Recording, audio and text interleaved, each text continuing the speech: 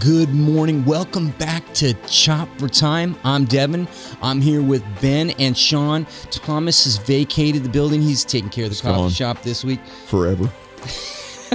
So nobody. Bless him. It was such a blessing to go over there. If you haven't been over to the Nook, man, go Nook there. The Cranny. coffee is good. Yeah. It is wonderful, and it's wonderful. He can do those little swirl swans. Get him to do some creamery. He's pretty good at that kind of stuff. So, anyways, if you haven't already, please subscribe and hit the like button. That's going to get it out to more people, as well as give you notification when it comes out. Let's open up with a word of prayer. Pastor, would you open us up? Yes.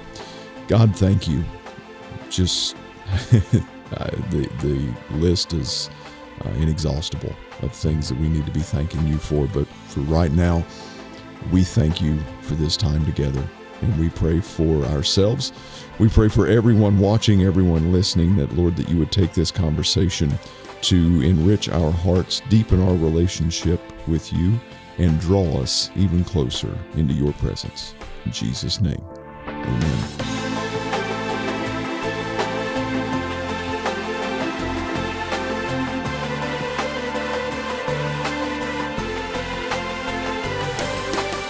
Well, excited to be back. Excited about the message and the series that you're doing. It is just wonderful.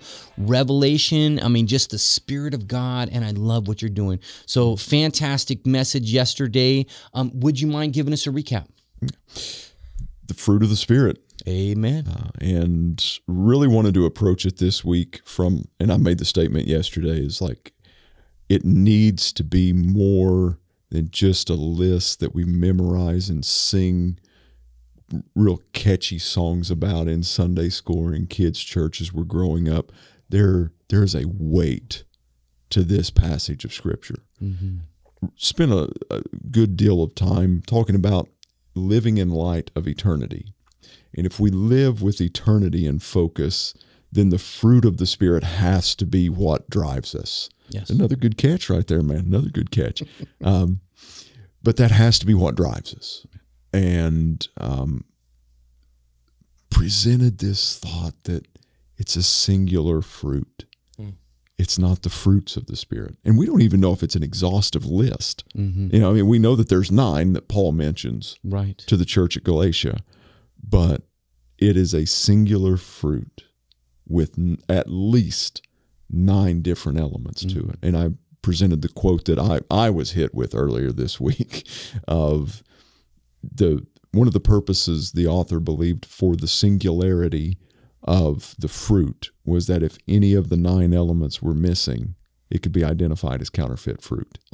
That it wasn't actually the fruit of the Spirit, which that in itself carries a gravity.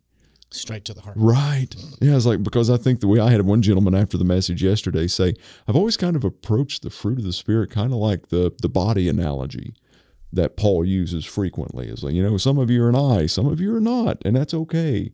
And he was like, I'm not an eye, so I never really focused on trying to do what an eye does in the body. He said, I always kind of looked at the fruit of the Spirit that way too.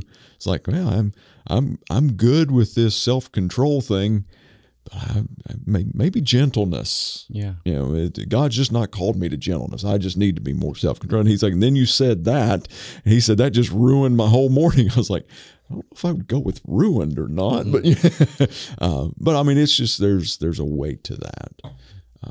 And then we really looked at the importance of Jesus in John 15 being the true vine that we need to remain connected to. Yes.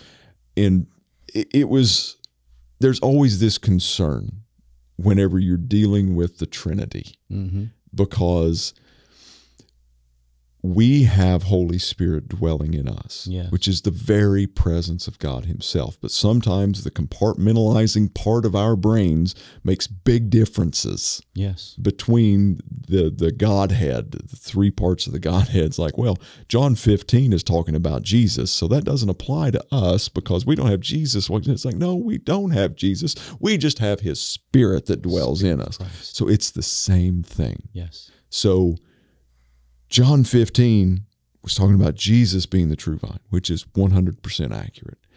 In our lives, present day, It's his Holy Spirit that's the true vine. Mm-hmm. Same principle, same concept.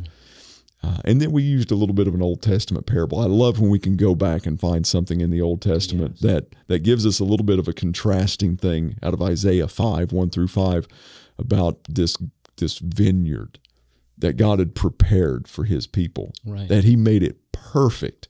I mean, there was nothing wrong. God actually says, I want you to judge between me and my vineyard. What else could I have done for you? Mm-hmm. And he shows us in Isaiah 5, without Christ, without the Holy Spirit being the true vine that we're connected to, he shows how miserably short we fall, even in the perfect conditions.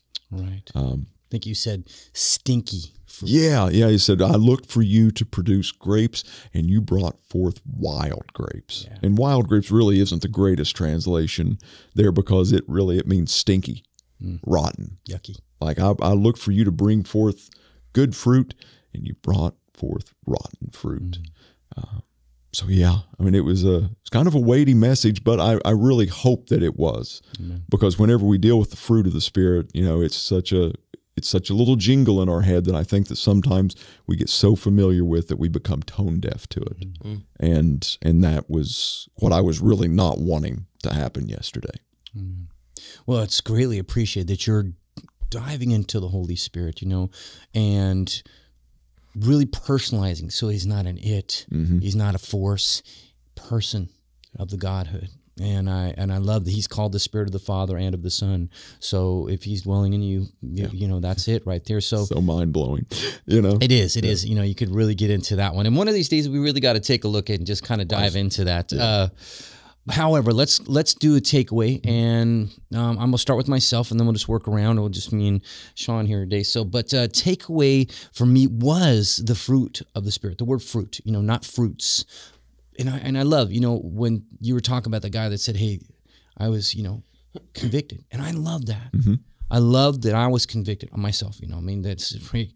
Because we often differentiate, and I love that you said, hey, if there's not a totality of this, you can't be impatient and all of a sudden be loving. It just doesn't work like that, because love is patient, right? Mm-hmm. So if it's not there, you're not in the Spirit. And I just love that cut to the heart.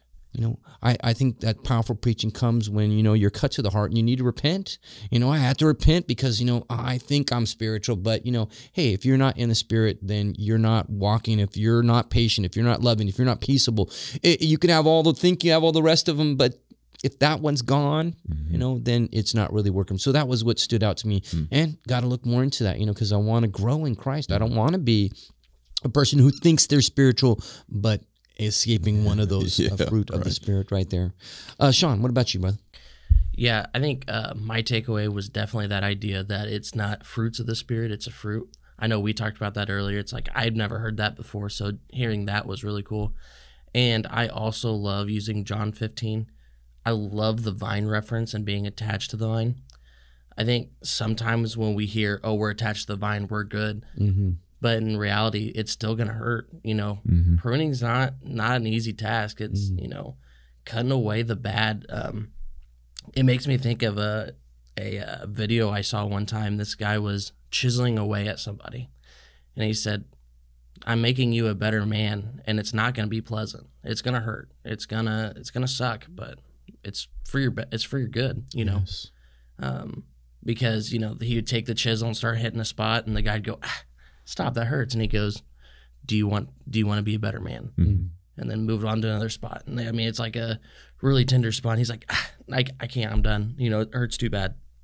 And he goes, we can be done. You can be an incomplete piece. You can be a broken piece, but you're never going to be right. You're never going to be, you're never going to be that nice image that we want. So I think it's good to be on the vine, but be expecting to, be pruned. Yeah. Amen. A masterpiece. Good stuff right there. So one of the things we talked about this week was abiding. Mm-hmm. John 15, since you were in that passage of looking at abiding and oftentimes we have those people that come in once a week or even us ourselves, how do I abide? How, well, abide, remain in, stay in are different translations. So I thought, we talked about earlier, taking a look at this abiding, this remaining, this staying in, because that is the way to be fruitful. How do you do it? So let's look at a few passages, but you have a quote that you were going to share with us. Yeah. It's from J.C. Ryle. And as we were talking this morning just about, what does that look like? Because you hear the abide, remain, that's great. Mm-hmm. We can throw those words out there, but what's some practicality behind that? And J.C. Ryle has a quote that says, "To abide in Christ means to keep up a habit of constant, close communion with Him, to be always leaning on Him, resting on Him, pouring out our hearts to Him, and using Him as a foundation for our life and strength, as our chief companion and best friend." And I think he mentions a few things in here that really kind of stand out that I think would be worth our time this morning and the time of everyone listening to. Okay, let's look at some scripture that backs up this quote. Amen. Amen. I like that. There's so many great words in there, just pouring out, remaining, so just those things right there, waiting. Let's matter of fact, waiting. Let's talk about that. What does it mean to wait? Psalm 27:14. I think you have a passage for us. Yeah. Psalm 27:14 says, I'm going to start in 13. "I remain confident of this. I will see the goodness of the Lord in the land of the living. Wait for the Lord. Be strong and take heart, and wait for the Lord." Mm-hmm. And I just think this passage is good because when we think about what that word abide is and remain in me, we always get this sense of we got to be doing something. God's got to be pointing me to something. Sometimes He calls us to wait, and not wait as in like what you were saying in your sermon, just sitting in that same exact spot waiting. It's waiting, but you're still working. I'm still going to read every day. I'm still going to have this relationship between us, but understanding and taking heart that He is going to come back. He is going to point you somewhere. He's going to give you something to do, but you just got to wait. Yeah. Waiting in the kingdom of God is an active stance that we take. Right. It's not passive. And we talked about that a couple of weeks ago, kind of laughingly, because we're all guilty of it, is why it's so funny. Whenever Jesus ascended, He said, "Wait, and I will send the Comforter. Right. I will send Holy Spirit." And they just stood there. Like He ascended. He was like, "Just wait, I'm coming back. Somebody's coming to help you." And He's like, "Okay." And it took an angel, an angelic visitation. And the angel was like, "So guys, what are you doing?" "We're waiting. He told us to wait." And He was like, "That's not what He meant. Go into the city, go pray. It's an active, it's a seeking, it's a pursuing. And that we don't wait well, just as a culture. That's right. But waiting is not me sitting here doing nothing. Right. It's seeking after God. It's still pushing on towards that goal. Right. I think about waiting at the doctor's office, boring, twiddling my thumbs or on my phone, flipping through stuff. Definitely not what God's calling us on, that waiting, because that's not abiding. Right. I mean, I am in the doctor's office, but I'm not really there. But I like, somebody once told me that waiting is like a waiter. They're waiting upon the people over there to order. What can I do for you? How can I serve you? Let me get that. Do you need another drink? That's waiting, serving God while you're waiting upon the Lord. And I think that's what it is. You're attentive to what God's directions are for your service. And I think that was somebody I was like, oh, I think I could do that. Well, and just, I'm sorry, this is not going completely rogue, but something that just kind of, I think that we struggle so much with that inactivity. Yes. Because we see a couple examples out of Scripture. What we're guilty of is whenever there's not something just like super actively happening and God's like laying things down right in front of us, we kind of see the King Saul concept. Because like Saul was anointed king. Right. And then the very next day they were looking for him and they couldn't find him. Saul had no idea what being a king meant. So he just went back to his dad's farm. Right. And was just doing what he's always done.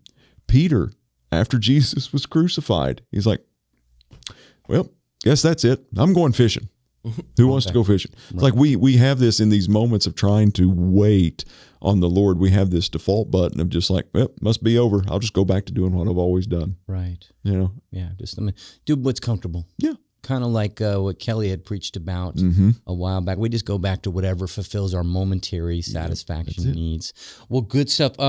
So let's move on. So waiting is, I think, an important term right there. And it doesn't mean just to be still and twiddle your thumbs. It means to, actively attentive, seeing what God has, what's his direction for you. Let's move to Psalm 37. Love this passage. One of my favorite passages in the Bible, Psalms 37, I think 3-7, and we'll look at that because this really has some good abide stuff in it. Yeah.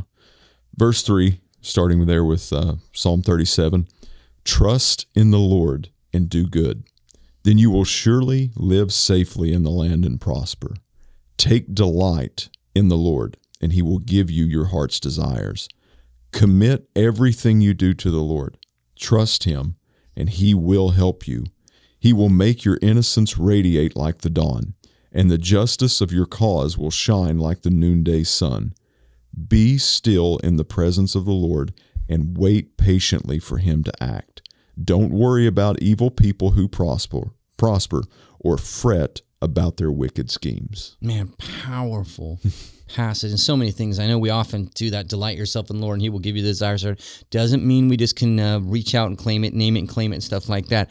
This is a total different aspect. Pastor, break out some stuff right there. So many powerful things. Oh man, yeah. The trust, take delight. And I think verse 5 really just hits the nail on the head here, because it's great to say that, he's going to give us the desires of our heart. Right. But what that's wrapped around contextually here may not be what we want to hear. Yes. Verse 5, commit everything you do to the Lord. Powerful. Trust him and he will help you. Commit everything you do to the Lord. That's what jumped. I mean, there's so much here that can jump out at you, but that's what really got me, because abiding, remaining, waiting, that's a thing of commitment. Yes. Like, I'm going to commit to abiding. I'm going to commit to remaining. I'm going to commit to waiting, even when we're going through a pruning process that may be uncomfortable, even when I'm going through a dark time, even when I'm going through a dry time in my life.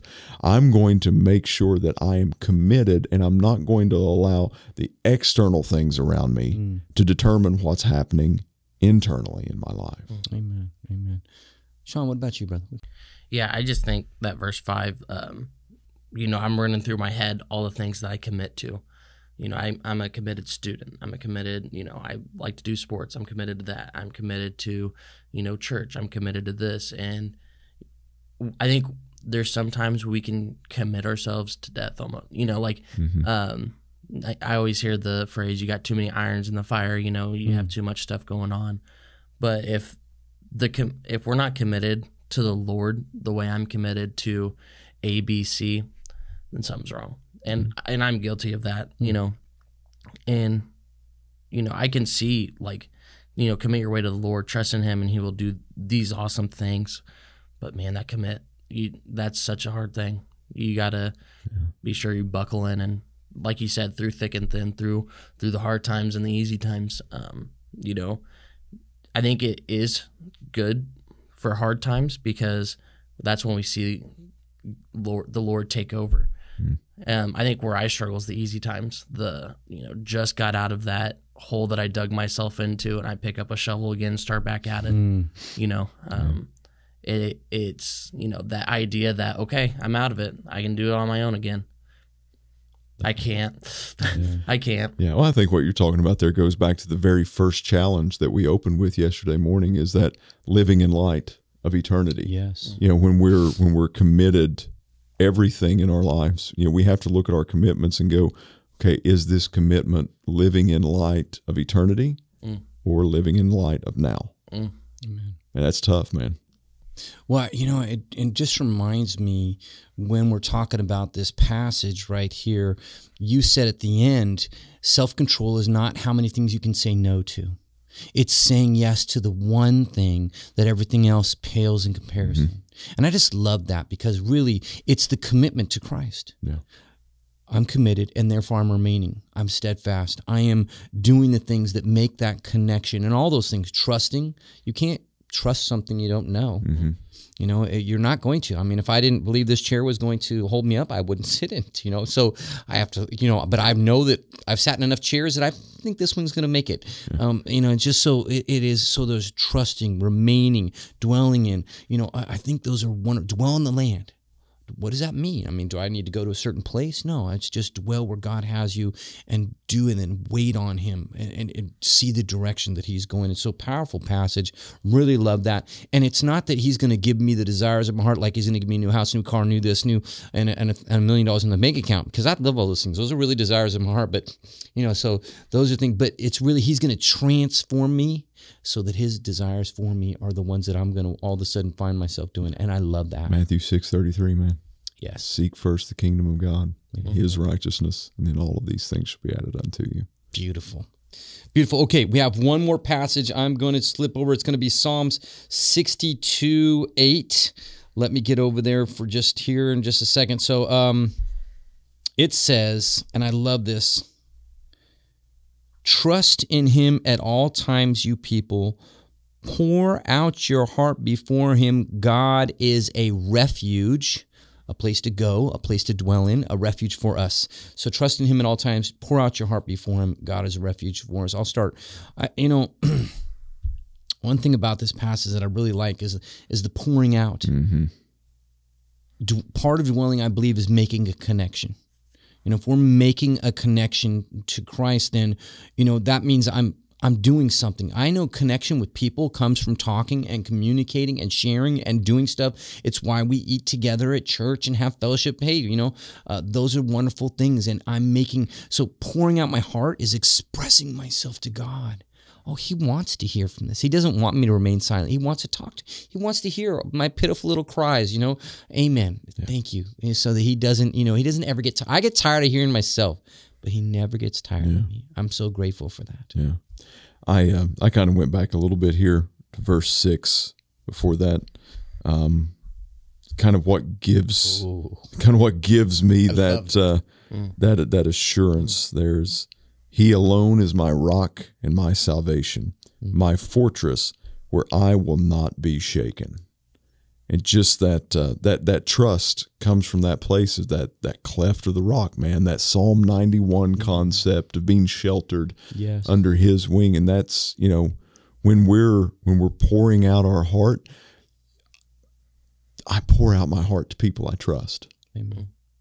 I guard my heart, man. Yes. Maybe sometimes too much, but I truly pour myself out and my heart out to the people that I trust the most. And what more reliable, trustworthy source is there than God to just pour myself out to? Amen. Yeah. We love him because he first loved us. Yeah. John.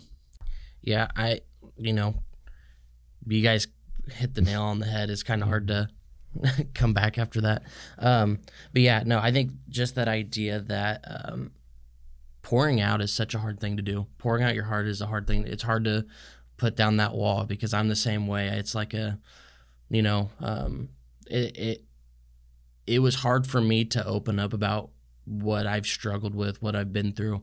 And I really didn't start that until I did camp teams. Mm-hmm. And that first week of camp team, like the first training week of camp teams, it's go, go, go. You're training here, you're training at this camp, and then you're all of a sudden you're in a room with your team. It's like, okay, we got to share testimonies. And it's like, man, how much of my testimony am I going to share? Do I really trust these people? But it's just such a powerful time because it's people being vulnerable. And just that vulnerability is such a strong drive to talk about God because, being vulnerable around him, he already knows what we're going through. He's not going to be disappointed in us. He's not going to be shocked in us. You know, it baffles me when I am scared to get vulnerable with God, because why am I scared to be vulnerable around him? Mm-hmm. You know? Amen. Good stuff. Let's do a takeaway from just these passages. To me, I always think practicality. Mm-hmm. You know, I like to look at how do I make connections here on earth, and then, you know, hey, because Jesus talked in parables, you know, and he said, hey, this is a real life kind of situation. Here's how it is, works in heaven, you know. And I just look at, you know, when I talk about connections, and these are sound, you know, people like, oh, you know, but yeah, reading God's word, Mm-hmm. connection. Yeah. Praying to God, connection. Fellowship, connection. Those are all three things that we should be practical, because I love God and I want to fall deeper in love with him. So you can't fall in love with somebody you don't spend any time with. Mm-hmm. You know, as a matter of fact, the more you're away from that person, the less you start loving them. That's why people get divorced all the time. And we don't want to get divorced from God. We want to spend time with him. So these are things he wants to fall deeper in love with. He wants us to fall. So I think that's it. You know, when we talk about abiding, it's just, man, I need to make a connection with him, and I got to keep working on making a connection. It's just not going to be some kind of magical thing. It takes work, you know. Yeah. So I think that's it. Sean? Yeah, I think my takeaway is just that same idea, you know, going to school 5 hours away from home. I've had a couple best friends that have, I would say, lost the best part of that friend just because I'm not around them. I'm not talking to them. I'm, you know, lost connection just because of how busy the year is, you know. So just that, I love the way you said that, you know, that it's a constant relationship that we have to pour into. It's hard to have a best friend that you don't talk to more than once a year. So yeah, I think that'd be my takeaway, and just having that trust in him, being able to pour everything out to him. Amen. Pastor? Yeah, I think it's the connection part of it. We all, you know, one of the things that J.C. Ryle talked about in there was a constant communion with God, and communion is basically common unity, you know, finding places of common unity. And we all talk about in the church world about how important it is for us to live in community with fellow believers.